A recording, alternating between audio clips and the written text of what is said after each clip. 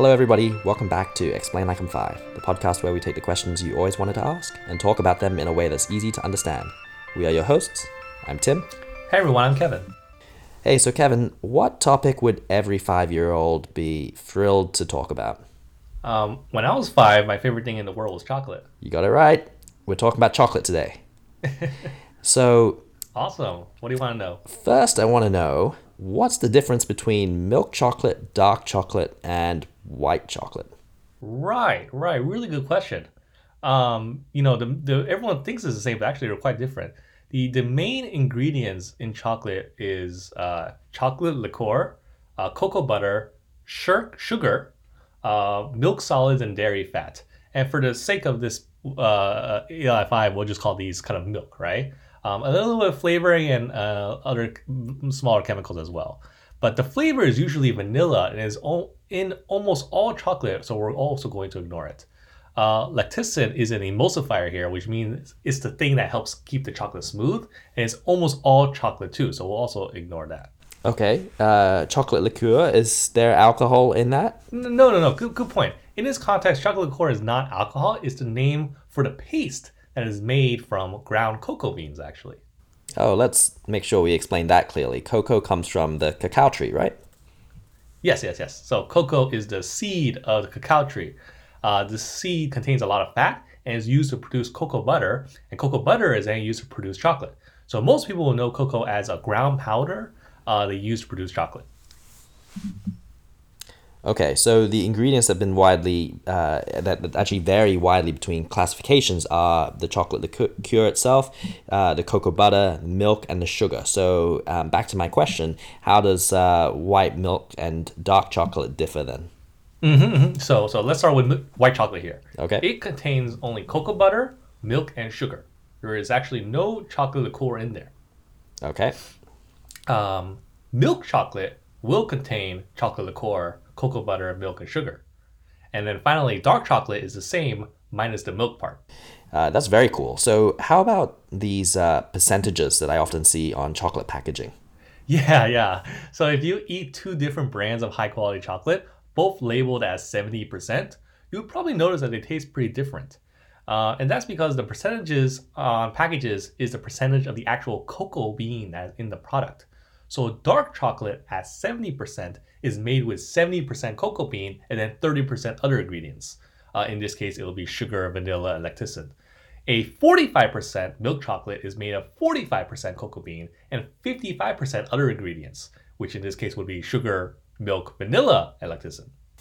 So then, if they contain the same amount of cocoa beans, why can two different types of chocolate taste different?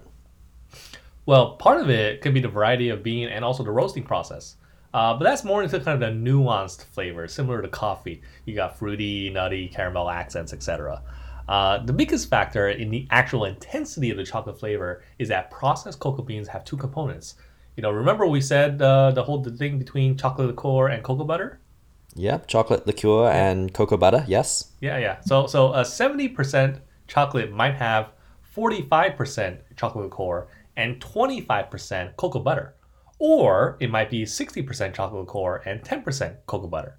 Either way, it gets labeled as 70% chocolate, right? So it's kind of the ratio that matters here. A higher percentage of chocolate liqueur versus cocoa butter will give you a more intense chocolate flavor. And actually, a cheaper chocolate can taste better than expensive chocolate if it's a higher amount of chocolate liqueur. Well, I never knew that. So here's another question that gets asked, and it's a really interesting one. Why is it that Oreos, Oreo cookies, why do they get soggy when you put them into regular milk, but when you put them into chocolate milk, they don't? Ooh, that's a great party question, for 5-year-olds. There is, funnily enough, there's still a lot of debate over this one, actually. Many people say it's all in the emulsifiers.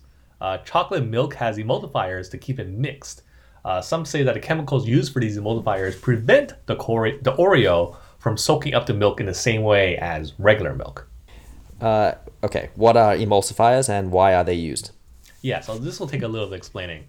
Emulsifiers are essentially chemicals that keep the chocolate in the milk evenly mixed and prevent settling of the chocolate. So this is why store-bought chocolate milk tastes better, because emulsifiers are fatty and delicious, but not necessarily healthy. So people would rather mix healthier chocolate powder at home.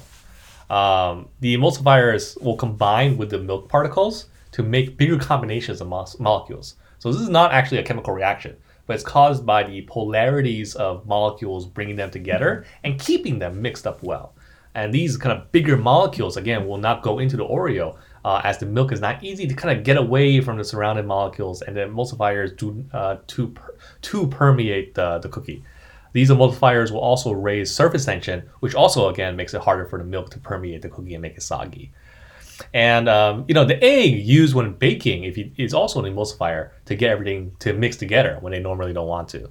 So another good example of emulsifier is actually soap. It allows fats to disperse in water, allowing us to wash it off things like our hands, etc. Well, if that's the case, why doesn't regular milk need to be emulsified then? Yeah, when you buy milk from the store, it's pasteurized and homogenized. The pasteurization kills bacteria to keep the milk safe to drink, and the homogenization takes the milk fat globules and reduces them in size to be more uniformly dispersed throughout the rest of the milk. Without this process, the milk would actually separate. So regular milk doesn't need to be emulsified because it is homogenized, which is a different chemical process that keeps the milk particles suspended. I see. Okay.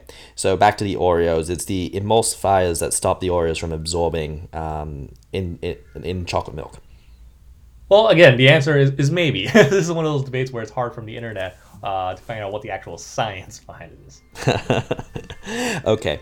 Well, that's a good one to end on. Did you learn something new today? If you did, send us a tweet or send us an email. We'd love to hear from you if you have suggestions on future episodes. Thank you, as always, to the wonderful community at r/explainlikeim5 on Reddit. We will see you all next week.